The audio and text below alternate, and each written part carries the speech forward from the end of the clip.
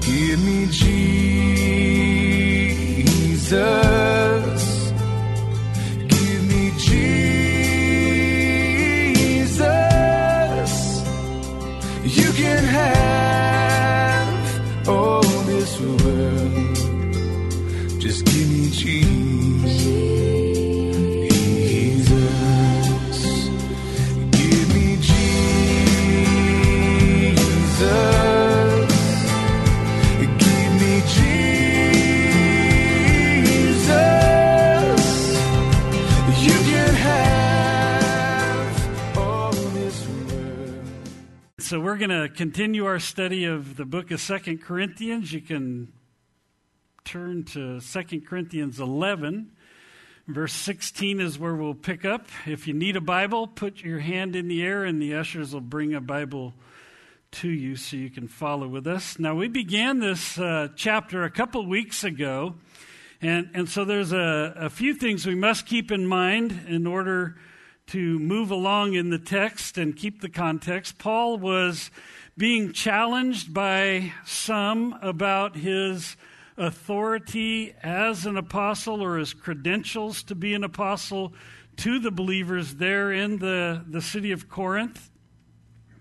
And so he begins the chapter with what he calls a little bit of folly, seemingly bragging that he could kind of match up to what these false teachers had brought to them. There were many false teachers self-appointing themselves as apostles, or even what he'll refer to as super apostles, and so they were bringing in their stories of their own righteousness and their own abilities, and these false teachers were coming on the scene, and they were trying to discredit Paul's ministry by tearing down the simplicity of the message that Paul had left with the Corinthian church. And so he's defending his apostleship as well as pointing out to the Corinthian believers that these false teachers were trying to dissuade them and to really move them off course from where the Lord would want them to be, and to dissuade them from preaching that true message of salvation. Now, if you remember, we ended last time, verses 13 and 14, it says, "For such are false apostles, deceitful workers, transforming themselves into apostles of Christ. And no wonder, for Satan himself transforms himself into an angel of light." And so Paul is reminding them that these false teachers are much like Satan himself. Satan is the master of deception, or he even masquerades as an angel of light with that appearance of good, and yet there's evil behind what he's doing. And so what it means is that the enemy will use any deceptive tool possible, anything possible to distract you and to distract me from our relationship with the Lord and growing in that relationship with God. He will use well-sounding arguments to try and derail us from our faith. The arguments may even appear to be something of spiritual value or spiritual content, and yet there's no value to it whatsoever. It's a masquerade. It's deception at its roots. And so it's true deception from the father of lies himself, Satan. And so we're to be alert. We're to be aware of that. In fact, Peter warns us in 1 Peter 5:8, he says, "Be sober, be vigilant, because your adversary, the devil, walks about like a roaring lion, seeking whom he may devour." And that doesn't mean we're supposed to walk around in fear because we have this enemy. No, we're supposed to be alert and aware of his tactics, but we don't need to fear him. We have the power of the living God working in our lives. Well, in our text this morning, Paul once again addresses this issue with what he calls foolishness, and he addresses the deception that was coming to these believers, and he does it again with what he would call foolishness or folly, but also now he is going to include in what he's using as his defense the reality of what it cost him to be an apostle and the true credentials that he has and the trials that he faced. So let's pick it up in verse 16. It says, I say again, let no one think me a fool. If otherwise, at least receive me as a fool, that I also may boast a little. What I speak not according to the Lord, but as it were, foolishly, in this confidence of boasting, seeing that many boast according to the flesh, I will boast also. And so, again, he's kind of warning them that what he is engaging in here is foolishness, but he's doing it to drive a point home to the Corinthian believers. We're warned against boasting in our own great deeds many times throughout the Scripture. And so we know that really in us there's nothing good apart from what God has done in us. And there's no righteousness in you or righteousness in me that can really stand before a righteous God. It's the righteousness of Christ Jesus in which we can stand. And so we have nothing to truly boast about. We have to remember it's grace and grace alone that any of us are able to stand before a righteous God. And so Paul knew this. He taught this often in his letters, and yet he's quick to tell them that what he's about to write is foolishness in that context, but it's to prove a point about these men who have come on the scene. He knew that any accomplishment that came from his desire to walk with the Lord and to be an effective witness was not about Paul, was about the Lord. He knew this. He wrote of it. We understand that. However, to prove this point to the Corinthian believers who were actually being duped by these men that had come on the scene, these super apostles who were boasting in and of their own abilities, their own righteousness, he's going to show this comparison. In verse 19 we continue. He says, for you put up with fools gladly, since you yourselves are wise, a little divine sarcasm. For you put up with it if one brings you into bondage, if one devours you, if one takes from you, if one exalts himself, if one strikes you on the face. To our shame, I say we are too weak for that. But in whatever anyone is bold, I speak foolishly, again, a warning, I am bold also. His concern was for these young believers that they would listen to anyone who would come along that was boasting in their own abilities and spiritual matters and their own leadership ability and such, and they were being taken advantage of by these men who had come on the scene. They had the charisma that would captivate these young believers, and in that charisma they could say anything and even bring abuse about in their leadership over these Christians. And so the Corinthian Christians were so taken with these super apostles that they would accept even the ill treatment that they were bringing about in their lives. They were so impressed with the image of this authority that they were supposedly bringing into the church there, that they meekly submitted even to harsh treatments. Sadly, today, many people are more comfortable with an authoritarian type leadership than they are in the freedom in Christ that we find in Scripture. And people are actually drawn to these strong personalities, these charismatic personalities who are even abusive in the way they would lead, saying that they are a spiritual leader. I mean, we can just look in recent history with Jim Jones and the way he captivated this group of people and in a spiritual type of leadership in their lives. got them to even leave the country and go down to South America and commit suicide for him. I mean, he had that dominating authority over their lives, and they submitted to it.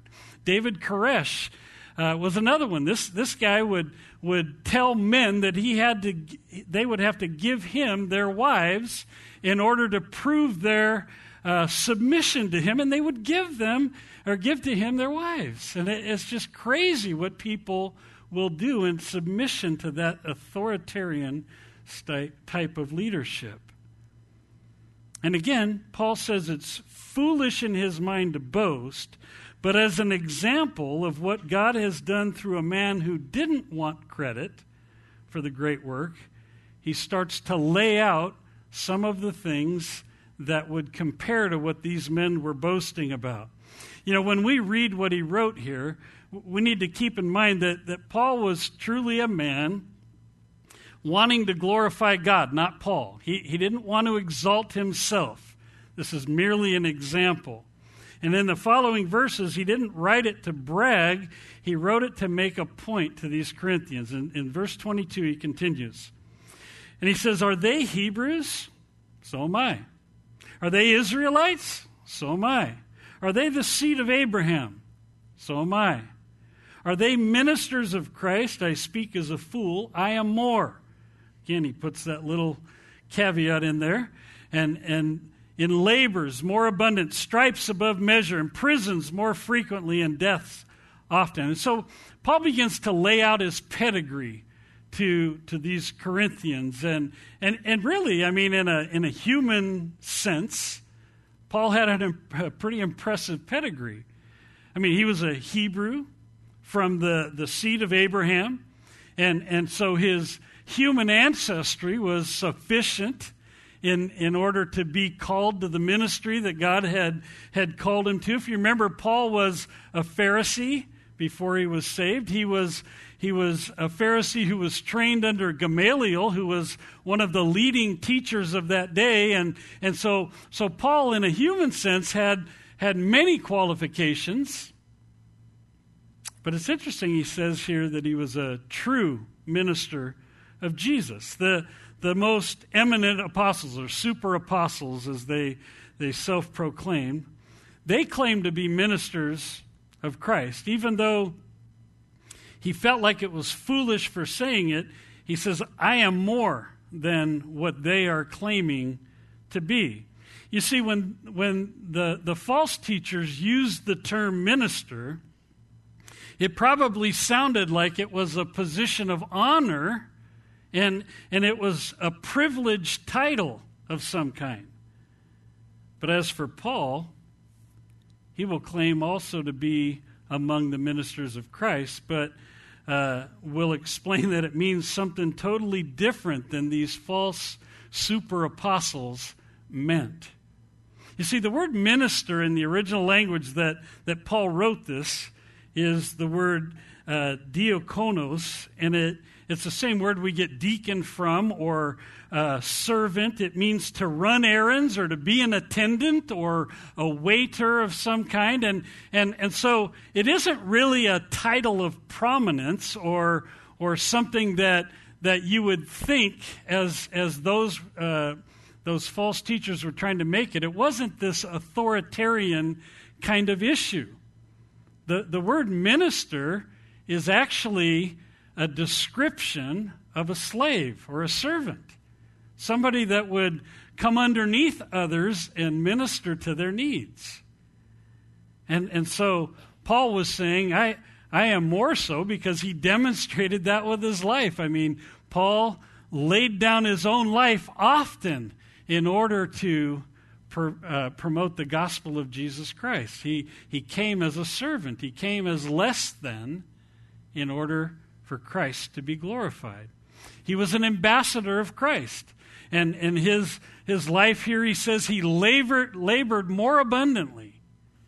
Paul lived his life to bring glory to Jesus and with the intent of leading others to Christ and to win over the hearts and men throughout the areas in which he traveled as an ambassador of Christ.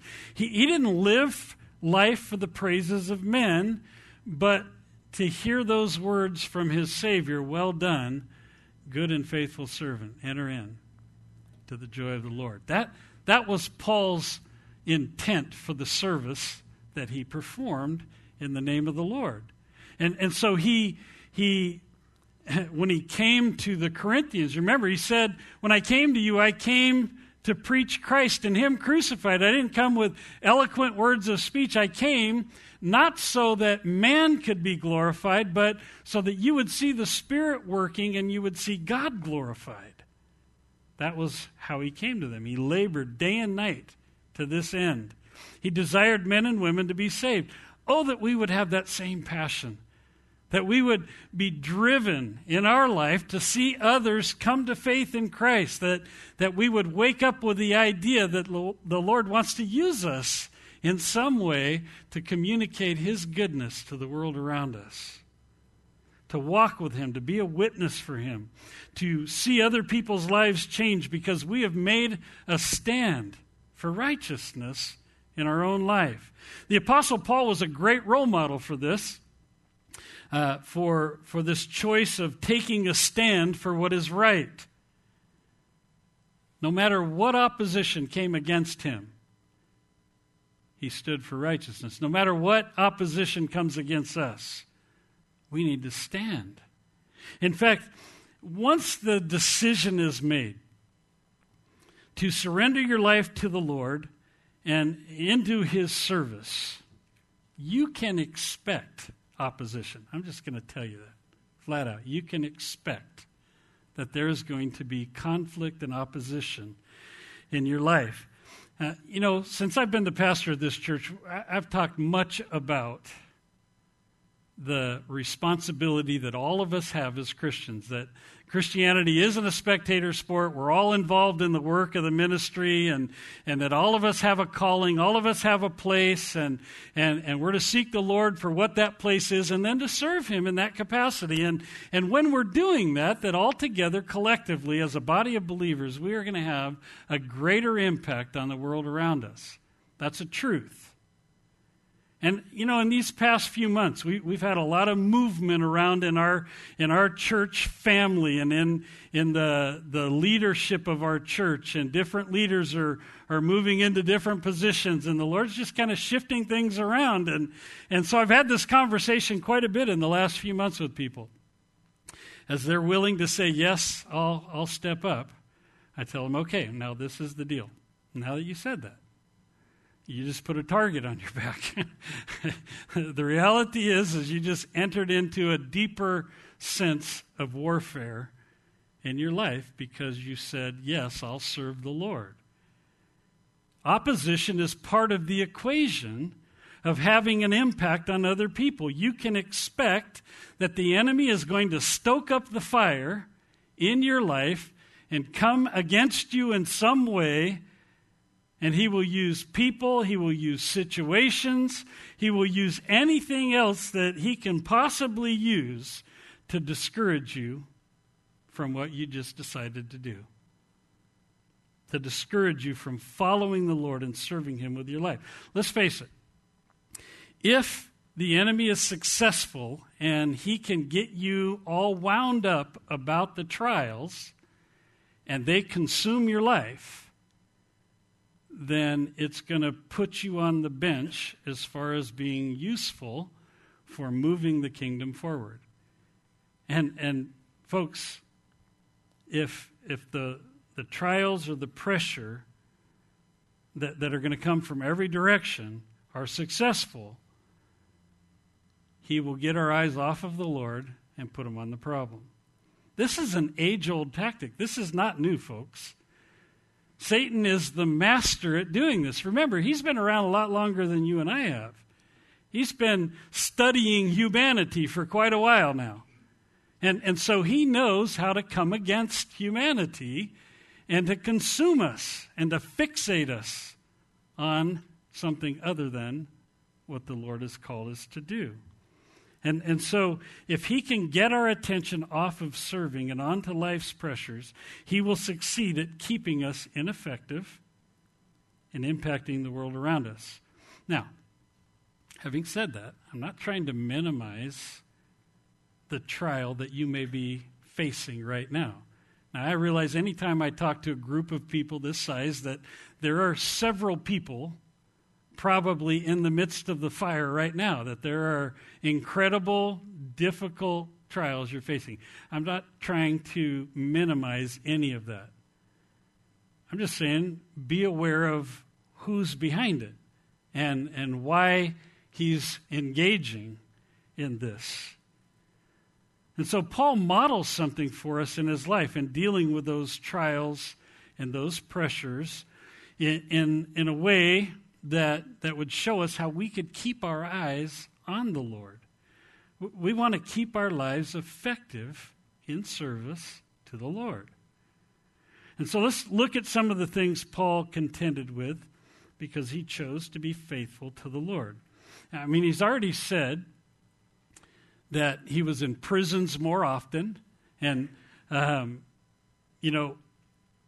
the book of Acts is not a complete record of everything Paul did. But there's enough in the record of what he did to show that he was put in prison several times. And it wasn't like a prison today. I mean, it wasn't cable TV and golf courses.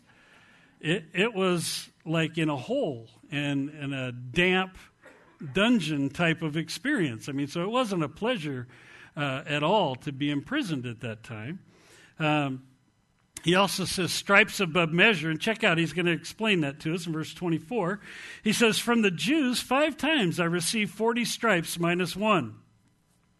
3 times I was beaten with rods. Once I was stoned. 3 times I was shipwrecked. And a night and a day I have been in the deep, and in journeys often, in perils of waters, in perils of robbers, in perils of my own countrymen, in perils of the Gentiles, in perils in the city, in perils in the wilderness, in perils in the sea, in perils among false brethren, in weariness and toil, in sleeplessness often, in hunger and thirst, fastings often, in cold and nakedness.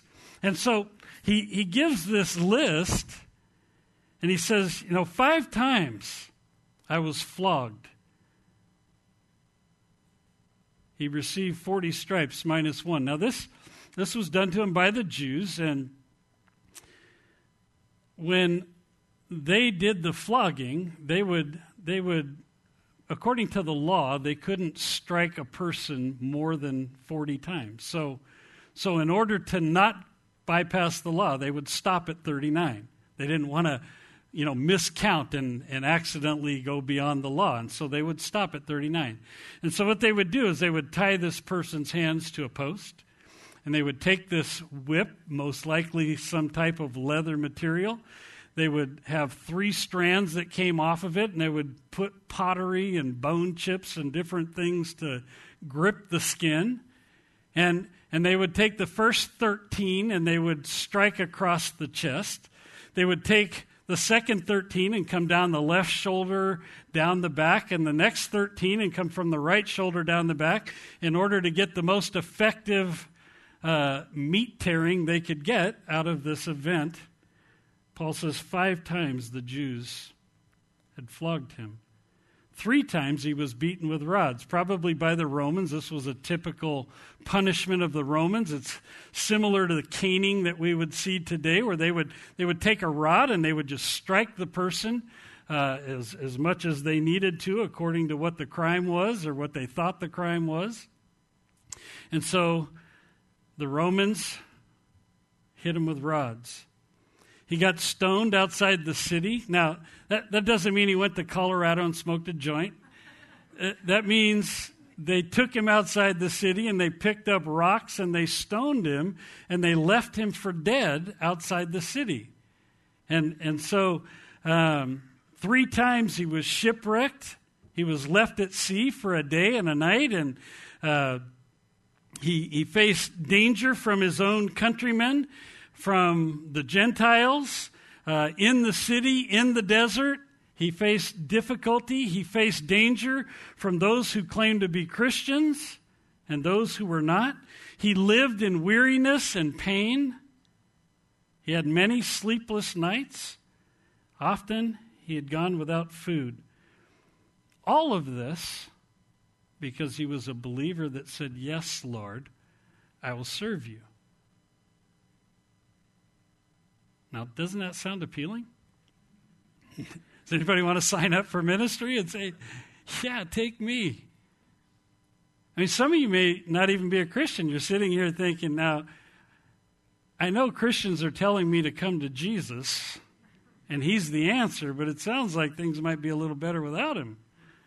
Don't be fooled.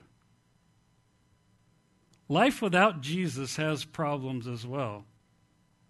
It's the end result of the problems that you need to consider.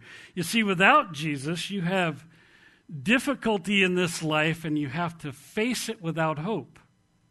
With Jesus, you have difficulty in this life, and you get to face it with hope.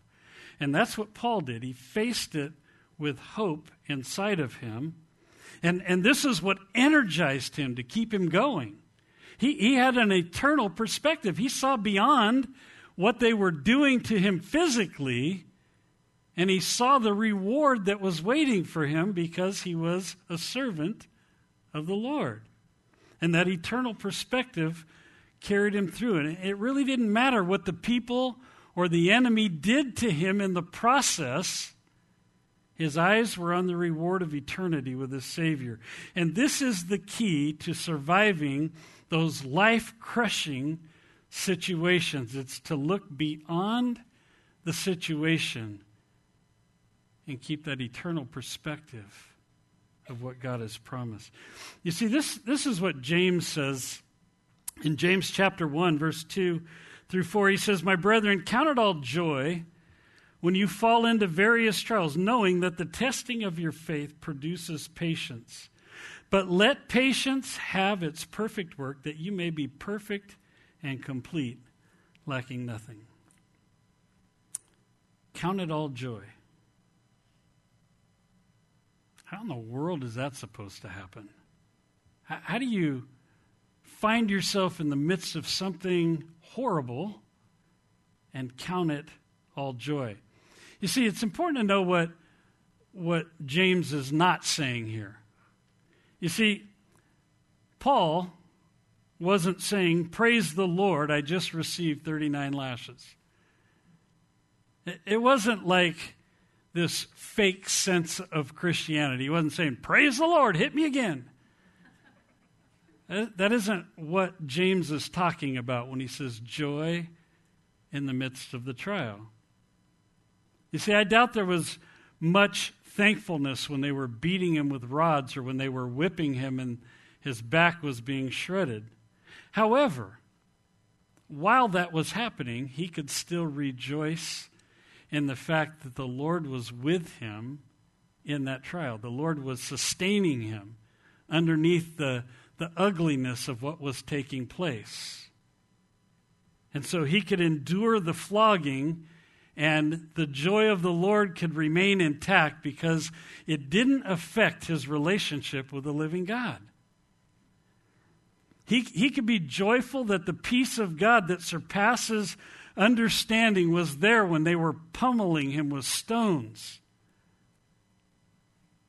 He could be joyful that he knew that any type of insult or attack upon his person or his character could not remove the eternal reward that God had promised to him.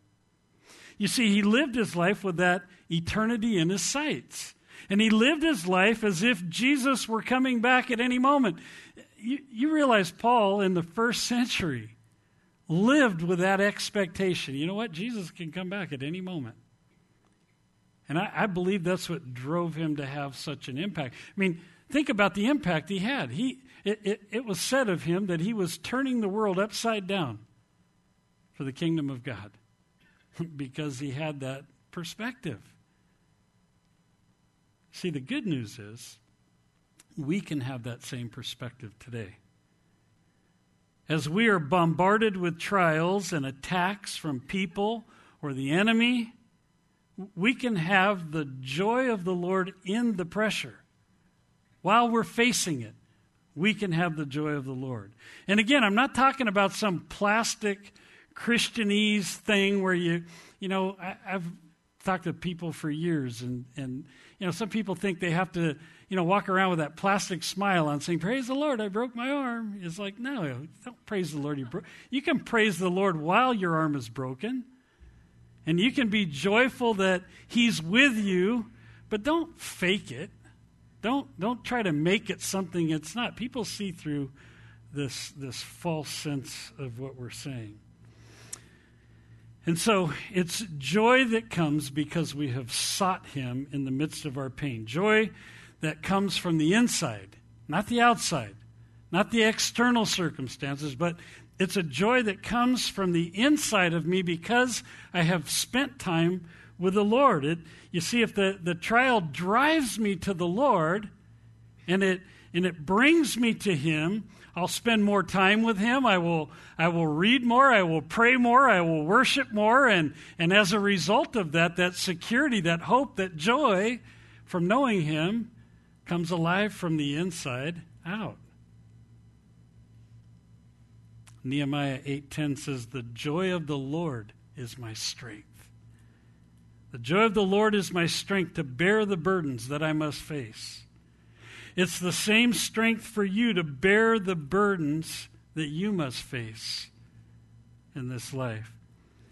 And James even, he goes on and he tells us that the trials handled properly cause us to mature as believers. That if we truly are seeking the Lord and we're experiencing that joy of the Lord, the character in us is being built as we stand in the pressure cooker. There's a spiritual character being built in us. And somehow, as a result of these pressures being in our life and us turning to God in order to remain in joy, that this character is strengthened. And this is what the Lord desires from us, is character, strong character. Now you may be thinking, well, this list that we're reading is really kind of unrealistic in today's society. I mean, Paul was facing some things that aren't really applicable today. Well, maybe here in America it's not. We don't get beaten or stoned for our faith, left for dead, but there are still Christians facing these adversities in every century. Christians have lived under this kind of pressure and persecution. And so if you subscribe to the Voice of the Martyrs, that's a great organization for keeping that perspective alive in us, that there are people actually suffering for their faith.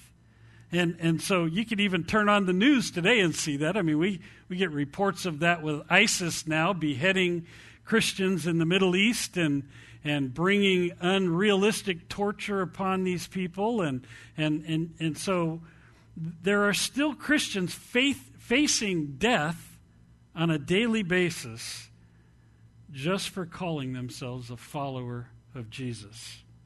ISIS is out of control right now. I was reading a book this week called Jesus Freaks. It was written by DC Talk and Voice of the Martyrs. They partnered in this book. And, I just read these stories from time to time just to keep my spirit in the right perspective about what can happen. I mean, we're pretty exempt right now, but folks, think about this. In the 30s, the Jews that were in Nazi Germany didn't think what happened to them could happen to them. And they were stripped of everything, even their humanity, as the brutal dictator brought things about. So we can never say we're completely exempt. It can change. It's not a scare tactic. It's just reality. It could change at any moment for any society. But I read these stories just to kind of keep it fresh in my mind, what people really contend with. I was reading this one story about a Roman pastor named Florescu, and he was imprisoned during the Romanian communist period, and they were trying to extract information from him.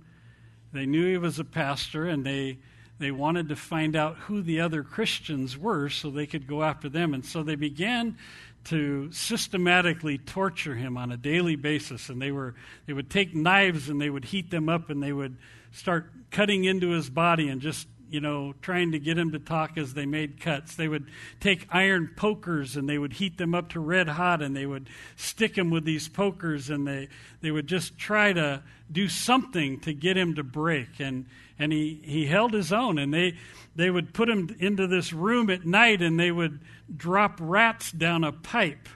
And these rats would go into his room, and he had to stay awake to fight the rats off. If he fell asleep, they would start eating him.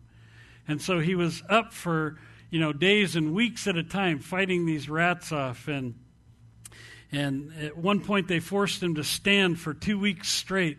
And so they're doing these inhumane things trying to get him to break. And he was able to stand strong in the Lord. And eventually the captors brought his 14-year-old son Alexander in, and they began to torture him in front of Florescu. And as he was watching this, he finally told his son, I can't watch this any longer. I have to give him the information they need.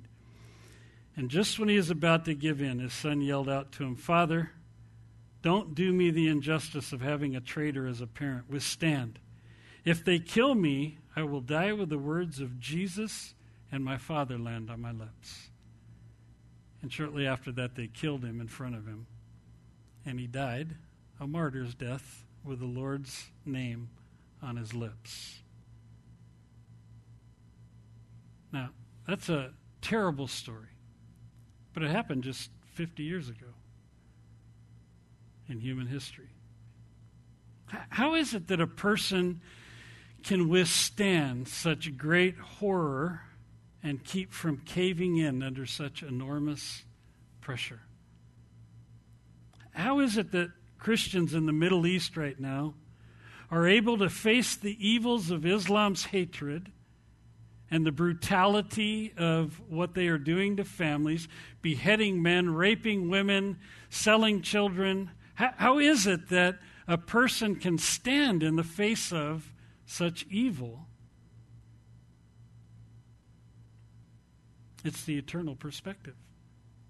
It's seeing beyond what's happening and seeing the God that has made promises to them. Knowing that nothing this world or anyone in this world can rob you of the eternal life that God has promised. Now,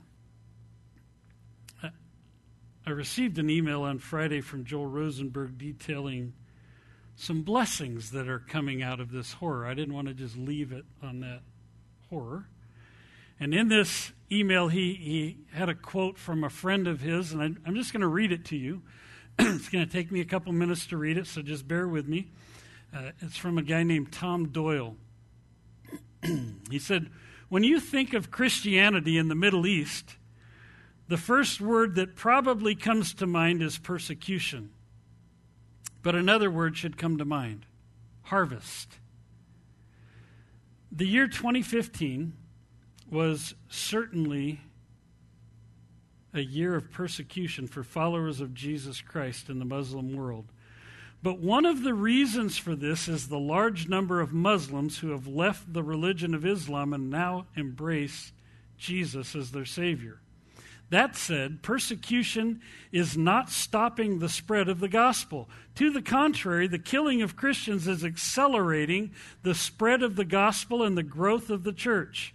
In fact, over the centuries, oppressors have never recognized that persecution of Christians is always a failed initiative. It doesn't destroy the church, it makes the church grow. Welcome to the new Middle East. Muslims all over the region are coming to faith in Christ. What's more, they're willing to suffer persecution for the Lord Jesus Christ, in part because they see a great harvest of other Muslims and want to be faithful in proclaiming the good news of salvation in a world of such darkness.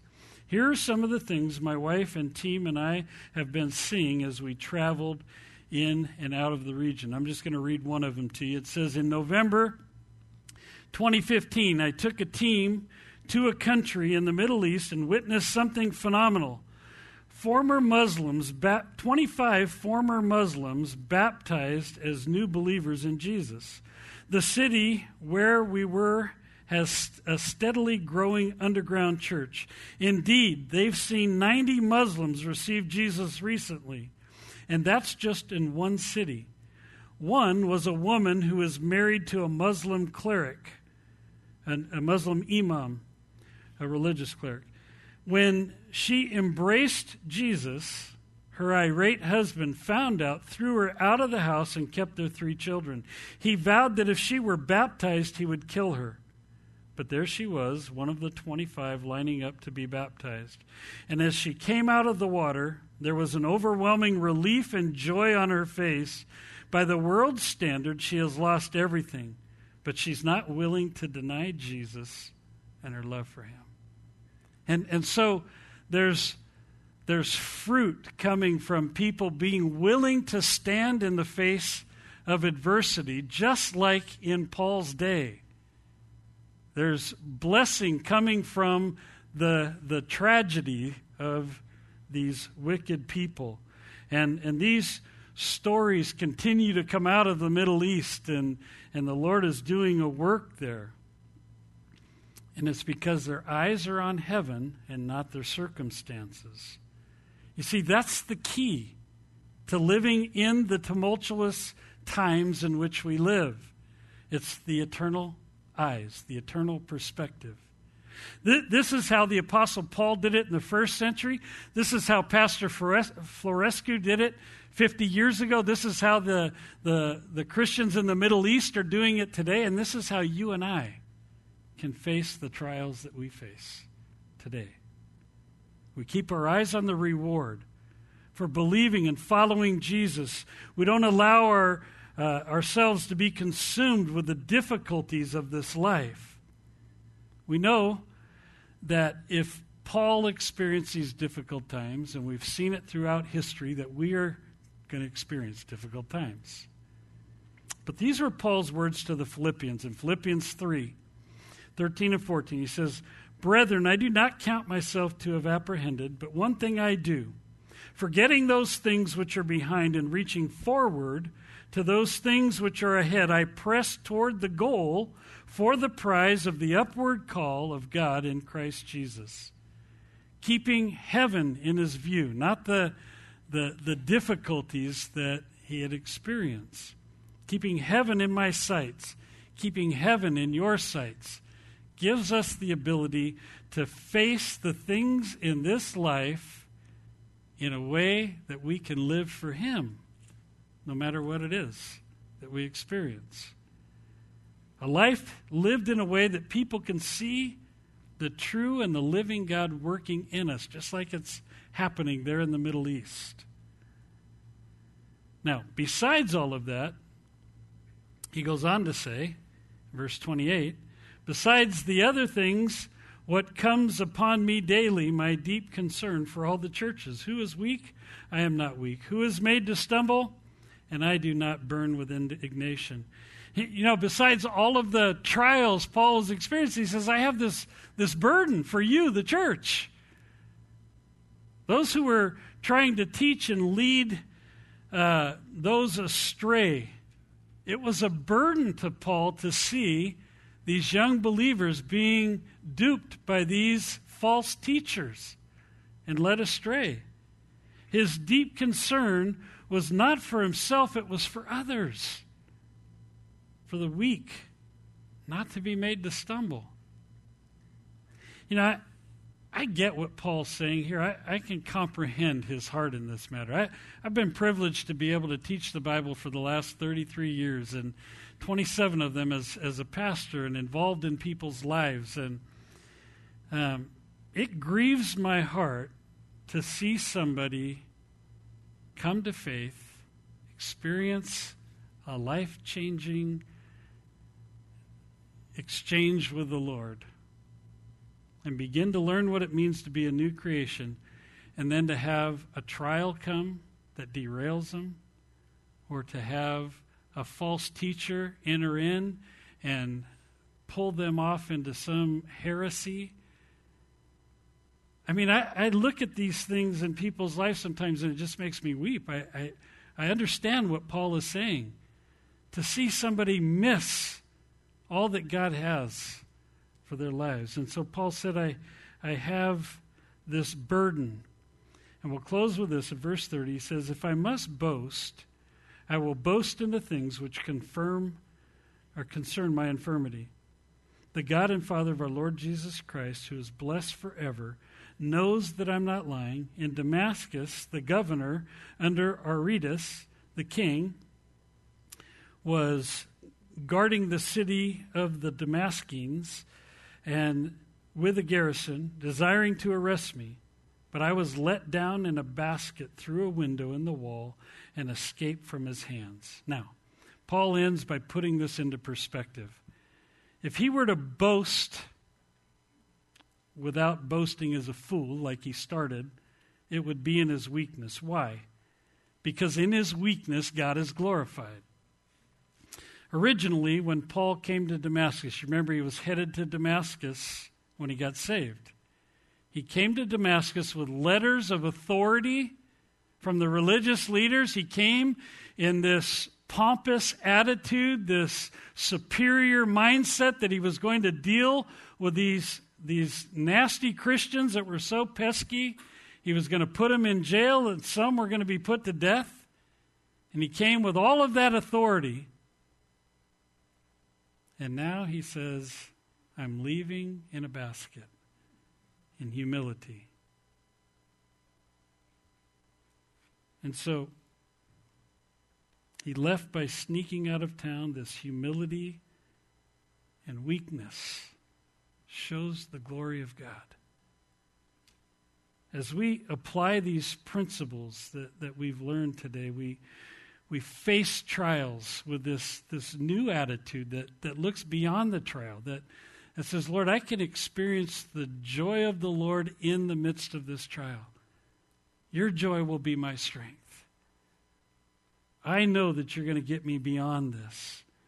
It's truly His strength, His grace that allows me to live for Him and to be a witness in the face of life's challenges. Knowing who my Father in heaven is and who He is to me allows me to face things differently. You know, there's this story of a flight that was going across country. It was leaving the West Coast, going to the East Coast, and about halfway across the country, this plane started experiencing this extreme turbulence in the air. And you know, you've been on a plane when that happens. They tell you put your seatbelt on. Well, this is one of those times when it was really bouncing. And so most of the passengers were white-knuckled as this plane was shaking about. And there was this man sitting next to this young girl, and she was just sitting there playing with her doll. And finally he just looked at her and he says, young lady, does it not trouble you that we're in such turbulence right now?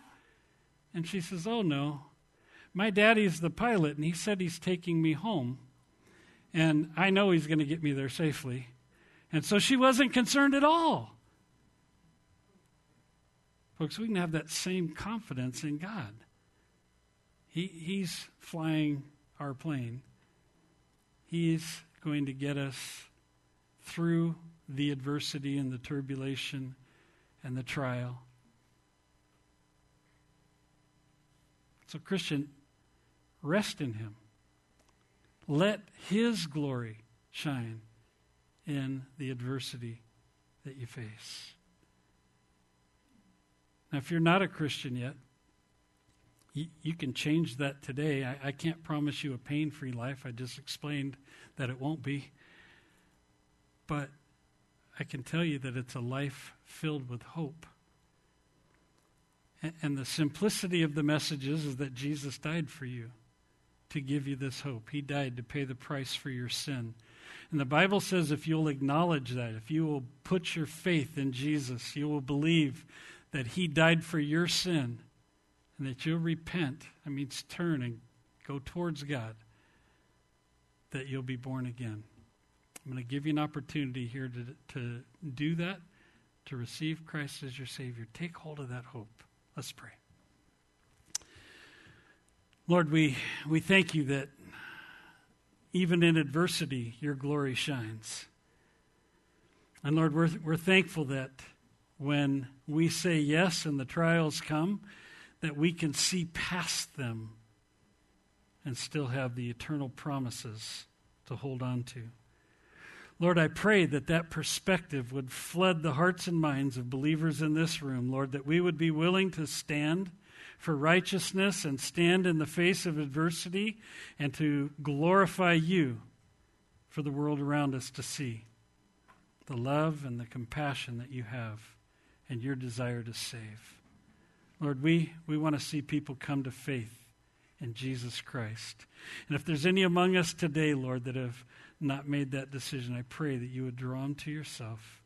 I just want to give you that opportunity to pray and to ask Jesus to be your personal Savior and to have your sin forgiven. If that's you, can you put your hand up in the air so I can see it?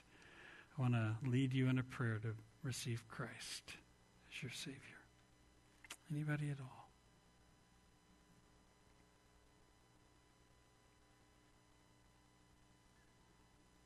Lord, thank you for the hope that we have in Jesus. May we serve you with our whole lives, we pray in Jesus' name.